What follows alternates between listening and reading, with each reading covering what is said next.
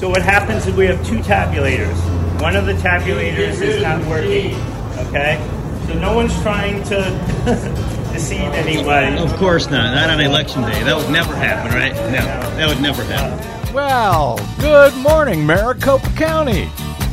Well, I don't know why I came here tonight. That's why. I got the feeling that something ain't right. Not on election day. I'm so scared in case I fall off my chair.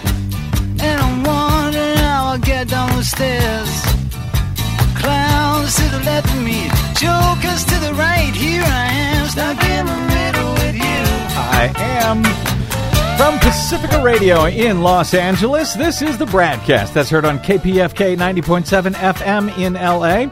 Also in California in Red Bluff and Redding on KFOI, Round Mountains KKRN, and Eureka's KGOE. Up in Oregon on the Central Coast on KYAQ, Cottage Grove's KSO, Eugene's KEPW, Lancaster, Pennsylvania's WLRI, Maui, Hawaii's KAKU, in Columbus, Ohio on WGRN, Palinville, New York's WLPP, Rochester, New York's WRFZ, down in New Orleans on WHIV, out in Gallup, New Mexico on KNIZ, Concord, New Hampshire's WNHN, Fayetteville, Arkansas's KPSQ, in Seattle on KODX, Janesville, Wisconsin's WADR, and Minneapolis, St. Paul's AM 950 KTNF. And yes, we stream coast to coast and around the globe every day on the internet, even on election days on the Progressive Voices channel, Netroots Radio, Radio for Humans, NicoleSandler.com, Radio Free Brooklyn, Workforce Rising, No Lies Radio, Verdant Square Radio, and Detour Talk, blanketing planet Earth 5 days a week. I'm Brad Friedman, your friendly investigative blogger, journalist, troublemaker, muckraker, and all-around swell fellow, says me from bradblog.com. And thank you for joining us as we go to air.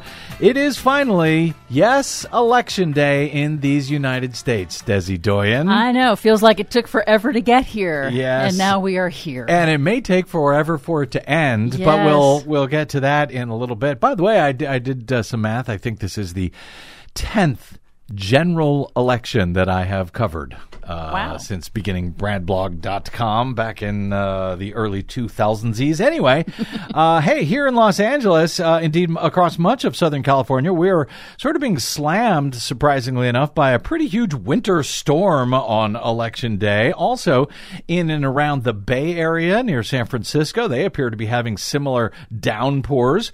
Of course, winter storm in California does not necessarily mean what it means elsewhere in the country. For those who don't live in Southern California, I'll just say that out here, fog is sort of the equivalent of wind everywhere else. A windy day, meanwhile, is like a rainy day everywhere else, and a rainy day in Los Angeles, anyway, is like a snowy blizzard.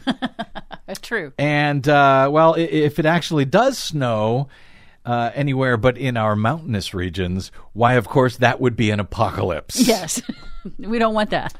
So today, we've got some not entirely nonstop rain, but a lot of rain, which is something akin to a snowy blizzard at the poles in much of northern and southern California. How that affects turnout here remains to be seen. In general, of course, that is bad for turnout on Election Day when you've got big storms. Even if that might mean it is more bad this year for Republicans on Election Day. They've been encouraging their voters these days, following the former president's lies about absentee and early voting. They've been encouraging their voters to wait until Election Day to vote in person. That, as we have seen record early and absentee voting numbers across many key states this year. The weather looks nice at a glance in most of the country today, other than out here in California and, well, sort of down in Florida, where a late-season tropical storm looks like it's going to become a hurricane and slam Florida over the next 48 hours or so. Not sure what effect that may have had on Election Day voters. But there again, as Republicans have been attacking and suing against the use of vote-by-mail and absentee ballots in many parts of the country, on the presumption that doing so, if they can throw out those ballots, it's going to hurt Democrats more than Republicans. to toss out perfectly legal absentee ballots. Well, in that case, bad weather on Election Day at this point could end up hurting Republicans more than Democrats. Now, that said, on Election Day, my personal interest is that all voters who wish to vote are able to exercise their right to do so, and that their ballots get counted as cast in a way that they can know that it was counted as cast no matter where they are voting and no matter who they are voting for. I do mention California, however, not just because we live and broadcast from here, but depending on how things go, while California has largely been ignored in this year's midterm election coverage, if the race for a majority in the U.S. House turns out to be tight, which is sort of as likely right now as a blowout either way for Republicans or for Democrats, since really no one knows anything at this hour as we go to air, the way California votes for its U.S. House members could end up determining which party ends up with the majority control of the House for the next 2 years. And if that is the case, well, you may need to sit back and relax, because we take our sweet time counting out here in California, prioritizing getting it right over getting it done quickly, with actually a full 30 days before all votes are tallied and elections are lawfully certified. So yeah, in that scenario at least, it could take quite a while. And the weather in northern and southern California on Election Day actually could end up affecting which party ends up controlling the lower chamber of Congress. Just in case you hadn't thought that all the way through. That, of course, is just one potential scenario. There are several, especially with so many tight races, at least according to the pre-election polling in so many parts of the country. That tightness means that a polling error of just a few points, one way or another in either direction, could end up resulting in a wave election for one party or the other, for Republicans or Democrats this year. It is that close all around, and as I said, nobody knows nothing at this hour, at least when we are going to air.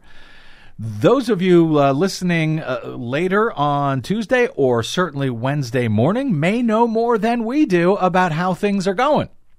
But by way of reminder, I've been advising you for months and months now to ignore whatever you're being told about conventional wisdom in a year in which Democrats should be in for a drubbing. And that may well still happen. As I said, you Wednesday listeners may know this already. But the way that the media have been approaching this election is very odd, given the lack of decisiveness in the actual polling and the record turnouts that we were seeing in early and absentee voting for Democrats. Now, I'm not mentioning all of this in hopes of encouraging Democrats one way or another. As I said, polling will be closed in most cases before most people, I think, hear this broadcast. I'm mentioning it for another reason, which I will get to in a moment. But longtime media critic James Fallows on Twitter yesterday posted 2 New York Times front pages. One was from the day before the midterm primaries in 2018, on which he describes the headline as properly being about uncertainty in that first off-year midterm election when a Republican controlled the White House at the time. Even though, as you will recall, there was a huge amount of energy from Democrats in response in 2018 in that midterm election against a very unpopular Donald Trump after his first 2 years in office. So Fallows shows these 2 front pages from the New York Times, one from before the 2018, the night before the 2018 midterms, which he says, now this is interesting. And then the actual front page reads, the headline, "Edge in polls might not tip House scales. Outcome hinges on a handful of toss-ups." That's what the Times front page carefully cautioned on the eve of the midterms in 2018. Now, as it happened, Fallows notes, the Democrats ended up picking up 41 seats in the U.S. House that year, despite the note of caution from the New York Times about what could possibly happen. And then there's the front page from Monday of this week, the day before this week's midterm elections, about which Fallows notes, quote, lead story and analysis are about doom for Democrats before this year's midterm elections, with headlines and stories like this, quote, Biden faces polarized U.S. as vote nears, on trail with party's outlook bleak. Well, that sounds bad, not uncertain at all. The analysis reads, Mr. Biden has been spreading the faith across the country in recent days, undaunted by the polls and prognosticators forecasting a devastating defeat for his party in Tuesday's midterm elections. It's not a faith shared by everyone, not even among fellow Democrats, not even among his own advisors and allies, some of whom view the coming days with dread. History has rarely favored first-term presidents in midterm elections. Another headline on Monday's New York Times front page reads, quote, GOP shows optimism as Democrats brace for losses. So that's quite different from what we saw in 2018 on the front page. Uncertainty about an election where Democrats ended up winning a blue wave, 41 House seats that year. But this year, predictions of doom in a race that almost all polls show to be, going into Election Day, show to be a toss-up or a dead heat when it comes to voter preferences in a bunch of Senate races, in the generic who do you prefer controls Congress, Democrats or Republicans question. Now, it very well might result in doom and gloom for Democrats, but the folks at the New York Times had no idea really one way or another on Monday when they published that front page. What is that about? They didn't even mention, doom or gloom for Republicans back in 2018 when they ended up being swamped by a blue tsunami in which they lost 41 seats in the House. And then there's this from Politico on Monday. Headline, voters appear ready to blame Democrats for economy and inflation. The article reads, voters often treat midterm elections as a referendum on the president and his party, which suggests that support for Democrats is on the wane, and many polling averages indicate that voters are more inclined to vote for Republicans as a result. Well, that sounds bad. And then you look at the actual poll that they are reporting on by Politico and Morning Consult. What is that poll? Well, the 2022 generic congressional ballot shows registered voters prefer Democrats 48% to Republicans 43%. Wait, what? Yes, the Democrats have a 5-point advantage in this final Politico Morning Consult poll that Politico reports on by saying voters appear ready to blame Democrats. That doesn't seem to match what the story actually says. So what's going on here? In truth, I don't actually know. And in fact, I don't want to get anybody's hopes up who do listen to this show before the end of Election Day on Tuesday. In fact, I've sort of been downplaying what I keep seeing as potentially encouraging numbers for Democrats for many weeks now, even as the corporate media in those recent weeks has been telling us that Democrats are all but done for. And in fact, maybe they are. But maybe they aren't. And while I have held off on reporting this kind of stuff, because I don't want to get anyone's hopes up, wishful thinking, I want to report some of this today. Again, with some not hearing the show until after Election Day. So maybe it's all moot by now for you people in the future that I'm speaking to. But I want to touch on it today because in the event that it is a good night on Tuesday for the Democrats, well, you can expect that Republicans will start squealing about how it was stolen from them again. They claimed that nonsense, of course, in 2020, even when it was clear that Joe Biden was always ahead of Donald Trump in the pre-election polls back in 2020. And yet they pretended their way into believing that Donald Trump could only have lost because Democrats stole it from him, which is absurd for anybody who had, been paying even moderately close attention to the pre-election polls throughout the entire 2020 season, all showing that Trump was going to lose. So now I want to share some of the numbers with you today, like I have, like this morning console poll, in the event that Dems end up having a strong night, by way of letting you know that no, everyone was not predicting a GOP blowout of Democrats. Because I promise you that races that Republicans lose will be called out by them as fraudulent, and many will cite, polling to back them up and the belief that there's no way a Republican could have lost, not this year, when everyone said that Democrats were going to lose, so it must have been stolen with fraud. So, by way of one example, Simon Rosenberg, a longtime Democratic political advisor and strategist, he tweeted out a thread which included a few notable items similar to what he has been tweeting out for the past week or so. So this was on Monday night. Happy Monday, all, he says. Been a good few days. Democrats closing strong. He said, we finally get a long overdue story at what may end up being one of the most important stories of the election, how ongoing attacks on integrity of election systems may be causing Republicans to stay home. He links to a Washington Post story arguing, quote, some in the Republican Party worry their assault on early voting could ultimately suppress GOP turnout. And Rosenberg is citing that in order to note that quote, early voting is dangerously off for Republicans across the U.S. The early vote via Tom Bonyer's Target Early. Tom has joined us on the show a couple of times in recent weeks.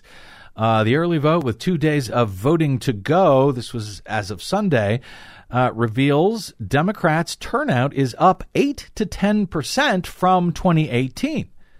Again, remember that was the year the Democrats flipped 41 House seats, and this year their share of the turnout is 8 to 10 percentage points higher than it was back in 2018.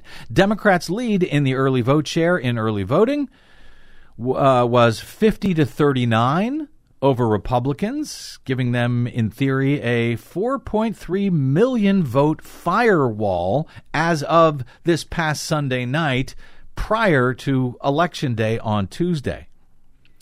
He notes at this point in 2018, Democrats led 46 to 45 over Republicans in turnout. In 2020, Democrats led 48 to 41. That's a 7-point lead. This year, it's an 11-point lead for Democrats over Republicans in early voting, 50 to 39. Which is a higher lead in early voting than either 2018 or 2020. And the final vote, he notes, in those two previous elections was only 2 to 4 points different from the early voting in those 2 years. He says, yikes for Republicans. Media got a closing intensity story badly wrong, says Rosenberg. The intensity, how people feel about, how strongly they feel one way or another about the candidates and the parties before the election. He again cites Tom Bonyer to note that Democrats checked all of the voter intensity boxes in these last few months. They had overperformance in House special elections and in that Kansas abortion election. They had a voter registration spike. They had candidates that way outraised Republicans. Democrats crushed it in early voting. Rosenberg cites NBC's numbers guy, Steve Kornacki, who tweeted on Sunday, those voters who rate their midterm interest as a 9 or a 10 on a 10-point scale, well, is now 73 for Democrats and 73 for Republicans. 2 weeks ago, he notes, it was Republicans 78, Democrats 69. In other words, 2 weeks ago, Republicans were 9 points more excited about this election. Now a dead heat going into Election Day. So something has changed. And I'm trying to point these out because, again, after we'll see. But if the Democrats do better than expected, whether they take a majority in the two houses or not, whether they do better in any particular race, you're going to have Republicans yelling, that is impossible. The media said that Democrats were going to, get thumped this year. It must be fraud. Then there were items from John Ralston, who is the dean of Nevada politics journalism. He supposedly knows Nevada politics better than anyone on planet Earth. And while the polling has been suggesting that Democratic incumbent Senator Catherine Cortez Masto is either losing to or in a dead heat with Republican challenger Adam Laxalt in Nevada, in what is likely the best state for Republicans to be able to flip a Senate seat from blue to red, well, Ralston has called the race for Cortez Masto for some reason, citing the big Democratic early vote lead as a firewall against Election Day and saying the rest of the media should be noting the same. Rosenberg says the states where growth of the Democratic vote share compared to 2020 is greater than Nevada, where Ralston is calling it for the Democrat. We'll see if he's right. But in the states where it's a larger early vote firewall before Election Day, Arizona, Georgia, Iowa, Indiana, Michigan, North Carolina, New York, Ohio, New York, Pennsylvania. Oh, he's got New York twice. Pennsylvania, Texas, Virginia, Washington, Wisconsin. Are the media paying attention to those numbers when they're reporting doom and gloom for Democrats? Do they realize what they could potentially be setting up for? Yeah, it sounds like they are setting up a very dangerous playing field when they refuse to report on the uncertainty of these pre-election polls that give a totally different view. And also not just the polls, but the surge in registrations, the surge in early voting. All of that data together is creating, I think, a dangerous narrative that Republicans won't be able to accept if it doesn't go their way. That despite, in some cases, their own polling. Like Politico saying it doesn't look good for Democrats. They're leading by 5 points in the generic congressional poll. What? So we see this in all of these nonpartisan polls, which have, Democrats actually up over Republicans in the generic polling at the end of the early voting process. The final NBC poll shows generic ballot likely voters, Democrats 48, Republicans 47. So Rosenberg's got much more on this. He even quotes from Republican strategist Dick Morris. Remember him? He's still alive. He's writing over at Newsmax saying Republicans, you would have thought, would have learned their lessons from 2020, but now in 2022, early data and polling is showing the same damn thing happening, says Dick Morris. My point is not to get anyone's hopes up. In fact, as noted, many are, likely listening to me in the future on Wednesday morning and already know how at least some of this turned out. There may, in fact, have been that red wave that so many Republicans seemed so confident in, and that corporate media wags were repeating all weekend long and for several weeks before that. In which case, one needs to ask, given how close it was on the eve of the election, did the corporate media have a hand in swinging the vote to Republicans by helping to depress the Democratic turnout with that kind of reporting, at least on Election Day? Because Democrats appear to have been out in spades during the early voting period. But in the event that Democrats do better than expected, or at least reported by many of these corporate media sites, if they defy the so-called conventional wisdom in 2022, that Republicans are going to be screaming bloody murder, that these numbers are simply impossible. They can only be explained due to fraud by Democrats. whether or not they have any such evidence to support those kind of claims. So, no. There was, in fact, plenty of evidence heading into Election Day that Democrats could do better than the bulk of the super geniuses in the corporate media and pretty much all of the Republican Party have been claiming. In addition to potentially suppressing the vote with their negative Nelly reportage on where did the Democrats go wrong? Even before Election Day, they were asking that question. They may also be helping to set up an environment where Republicans will be able to claim that we only lost because of fraud. All the polls and the numbers said we were going to win in a blowout. Well, no, they did not. TPM's Josh Marshall noted on Tuesday morning, quote, big picture, we're probably still looking at a solid GOP night. But there are enough pieces of the puzzle that just don't fit or don't fit in the way we would expect that we can't take that outcome entirely for granted. Even setting aside the non-trivial possibility of wholesale polling error, it's not implausible that we wake up Wednesday morning with a Democratic hold in the Senate and a small GOP majority in the House. It's also entirely plausible that everything close breaks for the GOP and you end up with a huge night for Republicans. Yeah, he's right. Nobody knows. It's also, by the way, entirely plausible that everything close breaks for Democrats. You end up with a huge night for Democrats.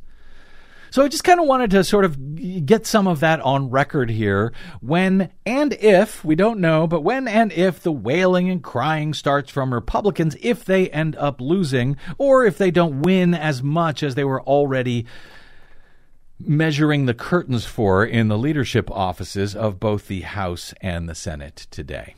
All right. Meanwhile, I'm going to be making a very big announcement on Tuesday, November 15th at Mar-a-Lago in Palm Beach, Florida.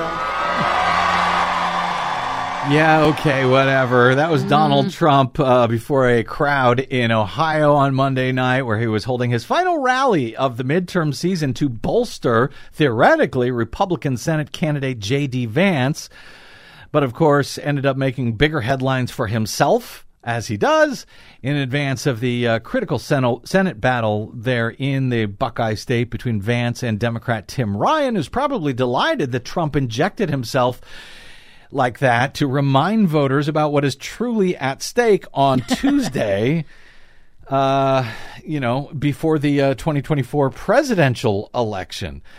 So Trump explained he actually wanted to announce on Monday at that rally in Ohio. It freaked out all of the Republicans who begged him, please don't, please don't. So now he says, well, we'll be doing it very, very soon. And soon apparently is now Tuesday? Yeah. Tuesday the 15th. That as his legal challenges get worse and worse and worse in every regard. I will, we've got so much to cover today. I will leave off the list. I don't even have the time to cover all the list of the things that are coming down on him legally. And apparently he sees this as his best way somehow to get out of them. Good luck there, sir. I don't know if that's going to work. But essentially, he's hoping to change the subject. If I were him, I would want to change the subject also. But in related news, coming back to Tuesday's elections, the Justice Department is said to be out in force at the polls on Tuesday, taking a break from working on their indictments against Trump, I guess. They're out in force in about 24 states. That's an increase of 6 states, more than in the 2020 election, though Missouri and Florida were trying to keep out those Department of Justice observers for some reason, keep them out of the polling places. Makes you wonder what they've got to hide. Don't it? There were also voting machines problems in several counties, including a big one in Arizona. And we've got a couple of other reported problems today that I want to try to get to as well. And Desi Doyen's Green News Report. All of that is still ahead on today's midterm elections day or the day following broadcast. I'm Brad Friedman. Don't touch that dial.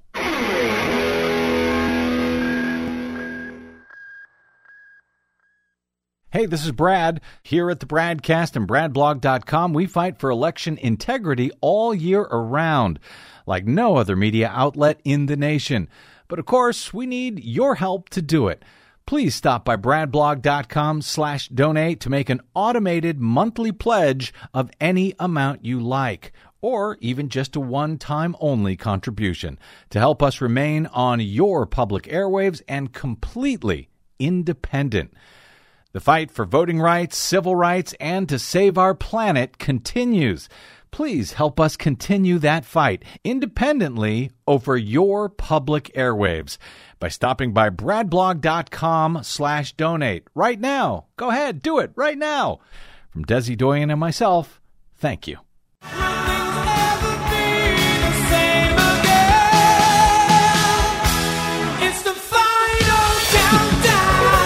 Welcome back. It's the Bradcast. Brad Friedman from BradBlog.com. Of course, special coverage probably all week long of midterm elections 2022. Hey, it's just the fate of the country, fate of the world. That's no pressure. all. And by the way, it may not be the final countdown because we'll see, but we may have to have a runoff election for the U.S. Senate in about a month's time on December 6th in the state of Georgia. But who knows? We'll find out. We're not there yet, at least not as we go to air. On Tuesday, voting machines throughout Mercer County, New Jersey were facing what the New Jersey Globe described as technical difficulties on Tuesday morning when the polls opened. No voters were turned away because luckily Mercer County, New Jersey is the only one in the Garden State that actually offers voters hand-marked paper ballots at the polling place. That was lucky that this problem happened in Mercer County. The other ones still force you to vote on touchscreen voting systems that are 100% unverifiable. Anyway, the issue involves what the Globe describes as a programming glitch with the paper ballot optical scanners, which count votes after ballots are filled out by hand. Programmers from the machine's vendor, Dominion, were on site trying to work through the problem. According to the New Jersey Globe, the Mercer County clerk said there is a slot on the top of the scanner and voters can vote and are voting manually. We are asking poll workers to use the official ballots because they can still vote them manually. In other words, fill them out by hand and then place them in the slot in the scanning machine and we will count them manually.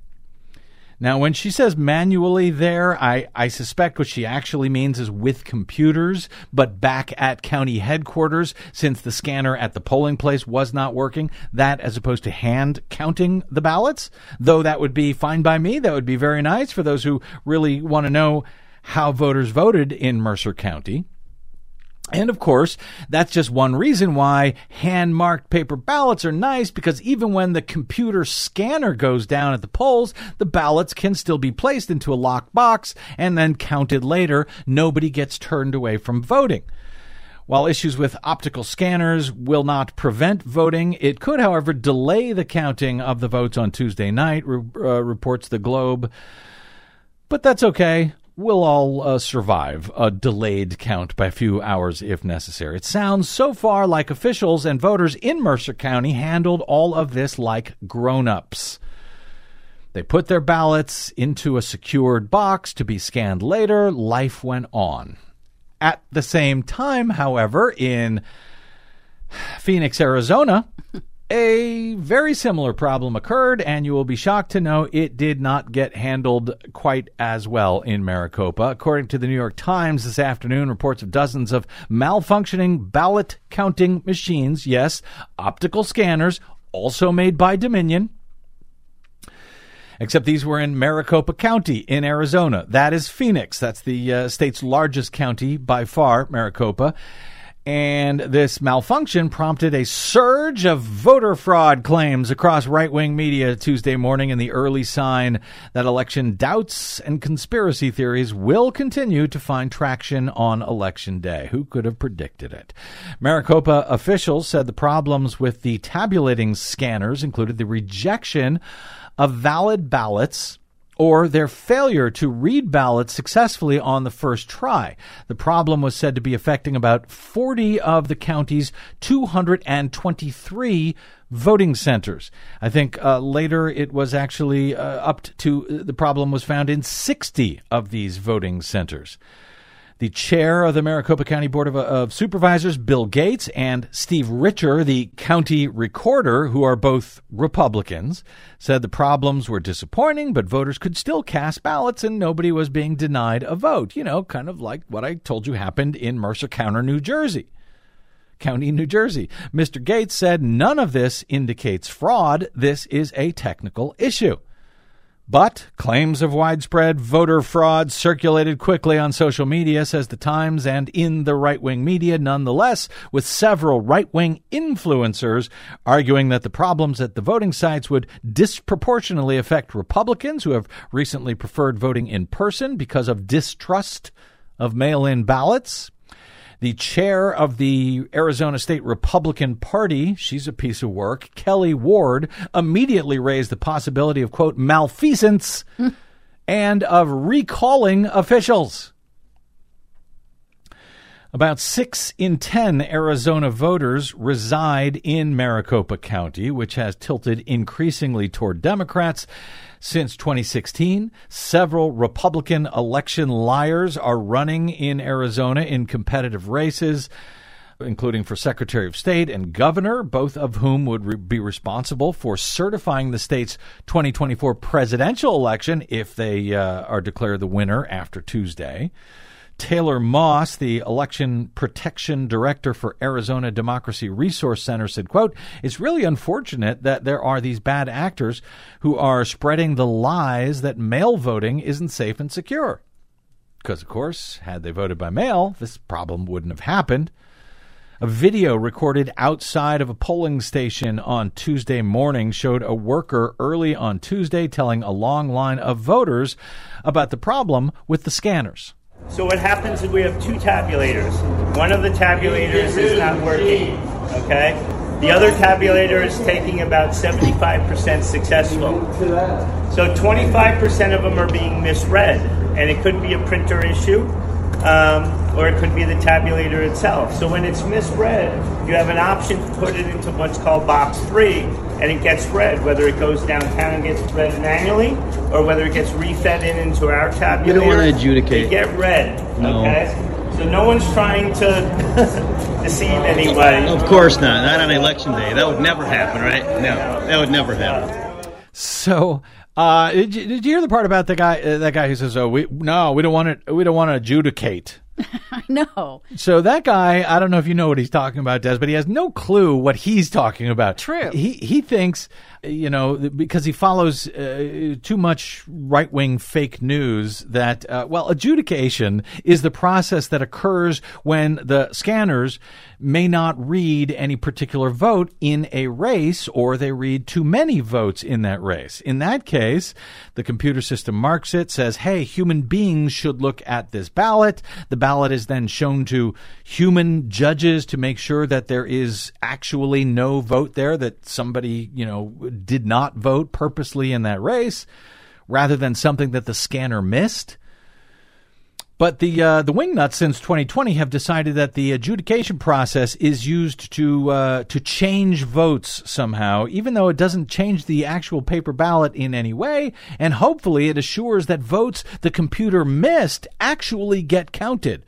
But we don't want it adjudicated. We heard that was something bad. Please do not double-check that my ballot is accurately counted. So this is not about adjudication. This is about scanners, precinct-based scanners that simply don't work. So they'll take the hand-marked paper ballots that they enjoy, that they are allowed to, thankfully, vote in Maricopa County. They'll take them back to headquarters. They'll scan them down there on scanners that do work after the polls close, just like they scan the mail and the absentee early votes. Now, the video that you heard there was posted by a guy named Tyler Bowyer. He's the chief operating officer for Turning Point USA, which is a right-wing group. That video was viewed by more than 1.7 million people.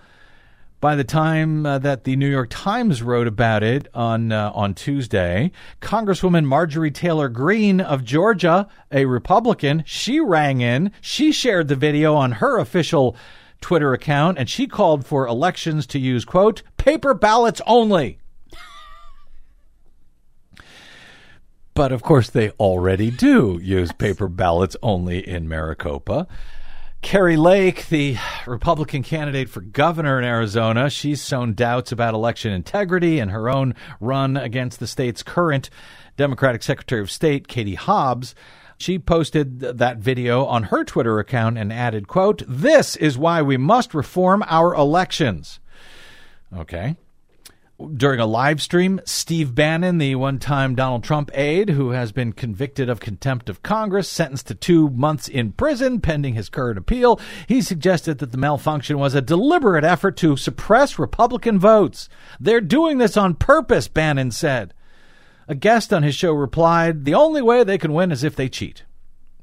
And apparently, Twitter no longer has its tool to report disinformation because I wanted to report some disinformation. I was reading the Twitter thread in reply to this video.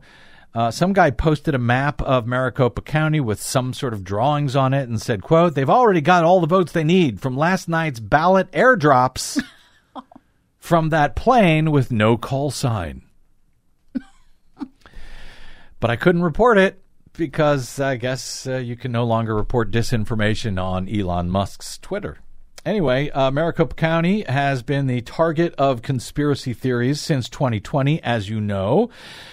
Back then, more than 150 Republicans swarmed a vote-counting site festooned with Trump flags and asserted that the county was committing fraud. It was later theoretically fully recounted by the far right-wing cyber ninja clowns who found that Biden, in fact, beat Trump by even more than was originally certified. But we do have a late update, just as I'm coming on air, that the Election Day ballot solution has been found. We figured out what the problem was, apparently, to those scanners. Apparently, the printers had printed, there are certain marks that go around the ballot that tell the scanner, they're called timing marks, that instruct the scanner as far as where the ballot is as it feeds through that scanner. Well, apparently the timer marks were printed a little bit too lightly on these ballots, so the scanners were not able to read these ballots. And apparently they have since adjusted the scanners to be able to read slightly lighter printing on those ballots. So theoretically, the problem solved. Jen Fifield of the Arizona Republic reports that the solution has worked at 17 locations. Actually, she shares an announcement from the Maricopa Elections Department saying the solution has worked at 17 locations, and technicians are deploying throughout the county to resolve the issue before the end of day rush. But, you just compare and contrast the almost exact same problem that happened in Mercer County, New Jersey, and the one that happened in Maricopa. The scanners failed. Scanners made by the same company, Dominion. In New Jersey, they were adults. They voted their vote. They put it in the box, and those will be counted later. In Arizona, it's a national conspiracy already.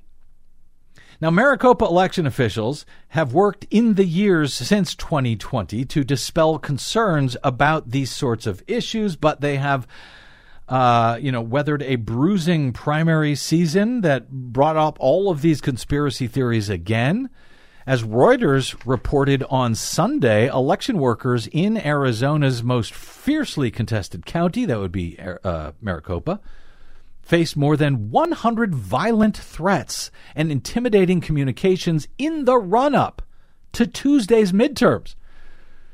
Those are still happening. This is not from 2020. This is in the run-up to this Tuesday's election. More than 100 violent threats, most of them based on conspiracy theories promoted by Trump and his allies. Reuters reports the harassment in Maricopa County included menacing emails, social media posts, threat to circulate personal information online, photographing employees arriving at work.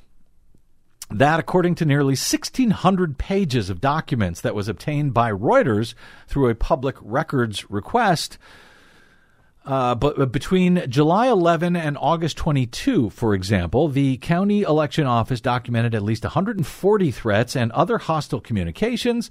According to these records, quote, "You will all be executed," said one. Quote, "Wire around their limbs and tied and dragged by a car," wrote another. These threats, of course, are coming at a time of great concern about political violence following the attack on the husband of the Democratic House Speaker, Nancy Pelosi, by a man who embraced these sorts of theories. In Maricopa, the harassment has been unnerving election officials, according to these unreported documents, previously unreported documents that Reuters obtained. A number of temporary workers quit after being accosted outside the main ballot counting center following the August 2 primary in Maricopa. One temporary employee broke down in tears after a stranger photographed her, according to an email from Stephen Richer, the county recorder, sent to county officials. The unidentified worker left work early and never returned. She wasn't a political person, she told Richer. She just wanted a job.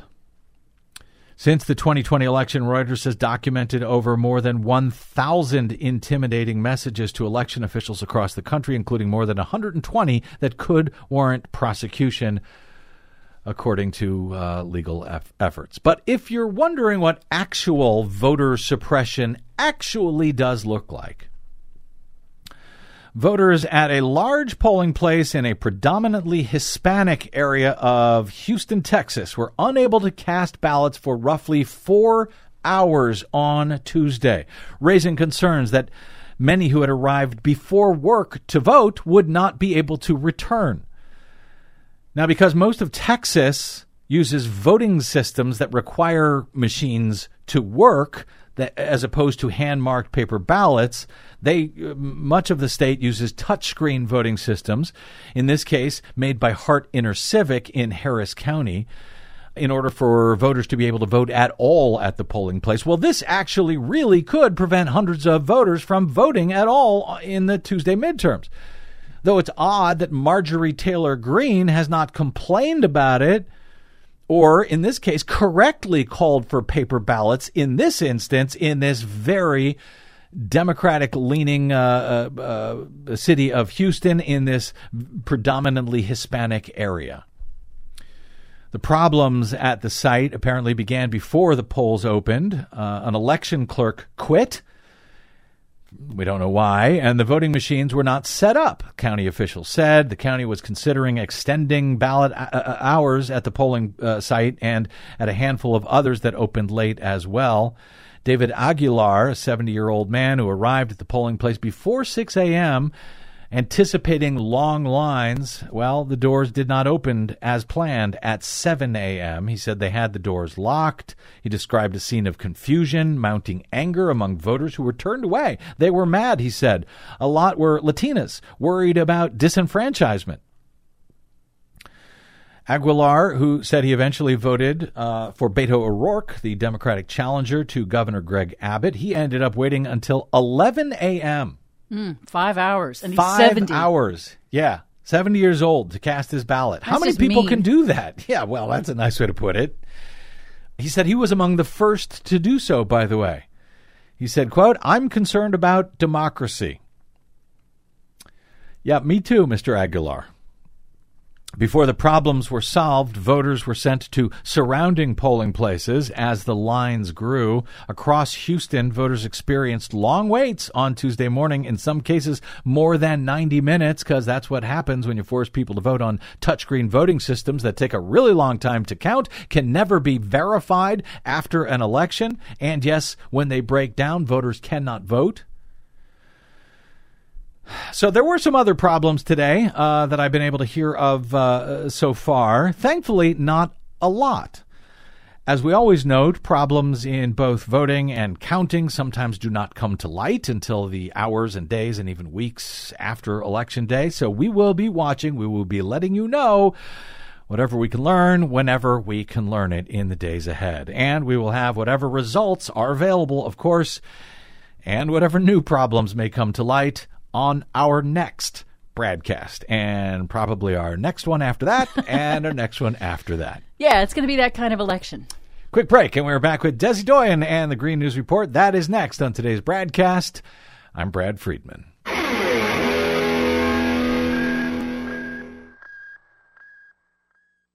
The broadcast and the Green News Report are 100% independent, 100% listener-supported. But we can't do it alone. We need you. Please help us bring real facts to listeners at independent stations around the nation. Please drop by bradblog.com/donate. That's bradblog.com/donate. And thanks.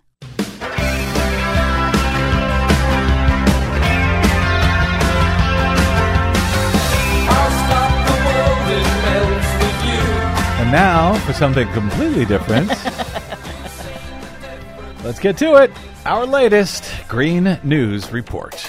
The clock is ticking. It's a big week for the planet as UN Climate Conference kicks off in Egypt. Major glaciers to disappear by 2050. Plus, this is a massive system. Late-season storm Nicole takes aim at Florida's East Coast. Nicole, all of those stories and more straight ahead from bradblog.com. I'm Brad Friedman. And I'm Desi Doyen. Stand by for 6 minutes of independent green news, politics, analysis, and snarky comment. And the biggest threat to democracy is to have someone like Senator Warnock to vote against our Keystone Pipeline. Okay, A, pipeline from Canada is not a threat to democracy, Herschel Walker. And 2, Senator Warnock did not vote against the pipeline. It was not up for a vote. This is your Green News Report.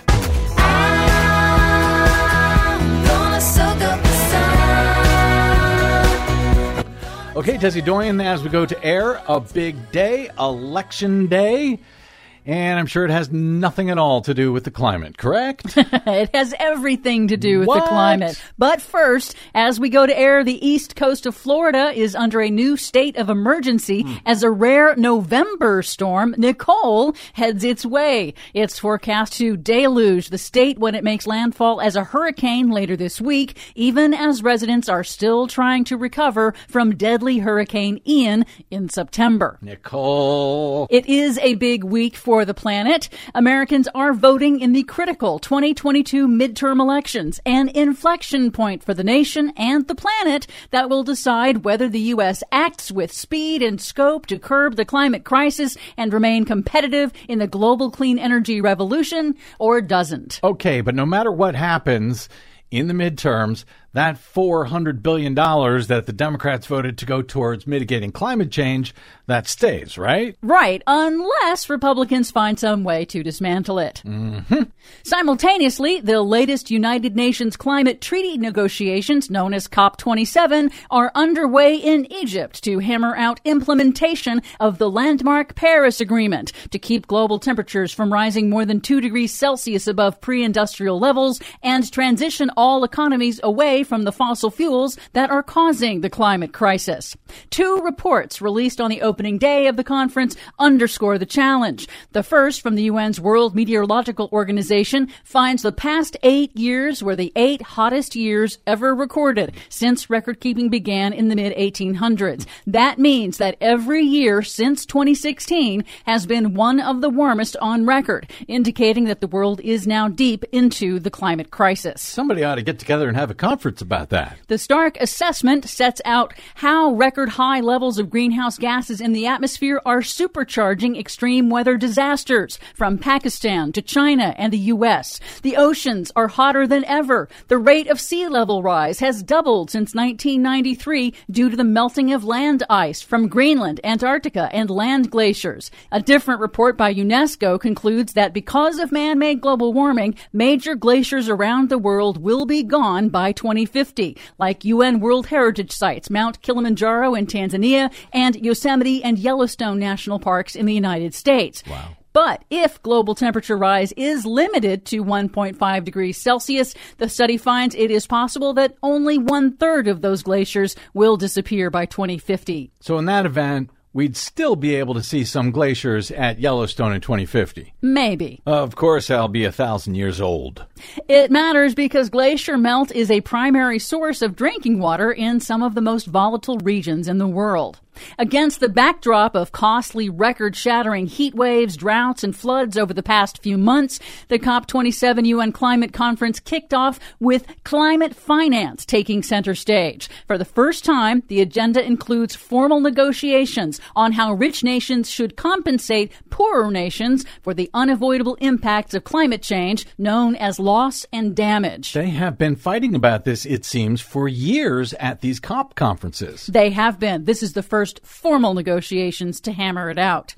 Developing nations have contributed only a tiny fraction of the greenhouse gas emissions that are causing the climate crisis, but are hit first and worst by its cascading consequences, with repetitive disasters sapping their capacity to adapt to future disasters. Rich nations for years have failed to fulfill their promises to provide $100 billion a year to a fund to help developing countries cut their CO2 emissions and adapt to climate impact. On Monday, UN Secretary General Antonio Guterres cited the mounting toll of weather disasters in urging countries to move quickly to implementation. We are in the fight of our lives, and we are losing. Greenhouse gas emissions keep growing. Global temperatures keep rising. And our planet is fast approaching tipping points that will make climate chaos irreversible. We are on a highway to climate hell, with our foot still on the accelerator. Well, hopefully it's a battery electric vehicle. For much more on all of these stories and the ones we couldn't get to today, check out our website at greennews.bradblog.com. I'm Brad Friedman. And I'm Desi Doyen. And this has been your Green News Report. Ain't you, though?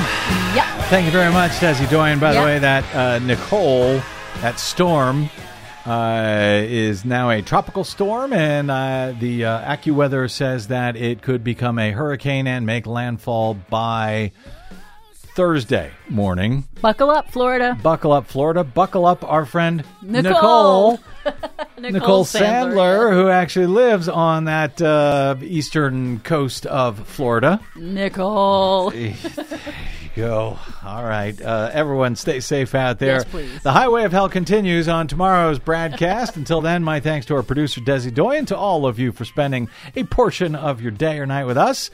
If you missed any portion of today's program or any other, you can download them all for free, no paywall, at bradblog.com anytime. That is made possible by those of you who have supported us for so many years, helping us stay on your public airwaves. Hit the donate button or just go straight to bradblog.com/donate. Drop me an email if you like. If you had any problems at the polls, I'd love to hear from you. In particular, I am bradcast@bradblog.com. On the Facebooks and the Twitters, I am the Brad Blog. We will see you there. Until we see you here tomorrow, I'm Brad Friedman. Good luck, world.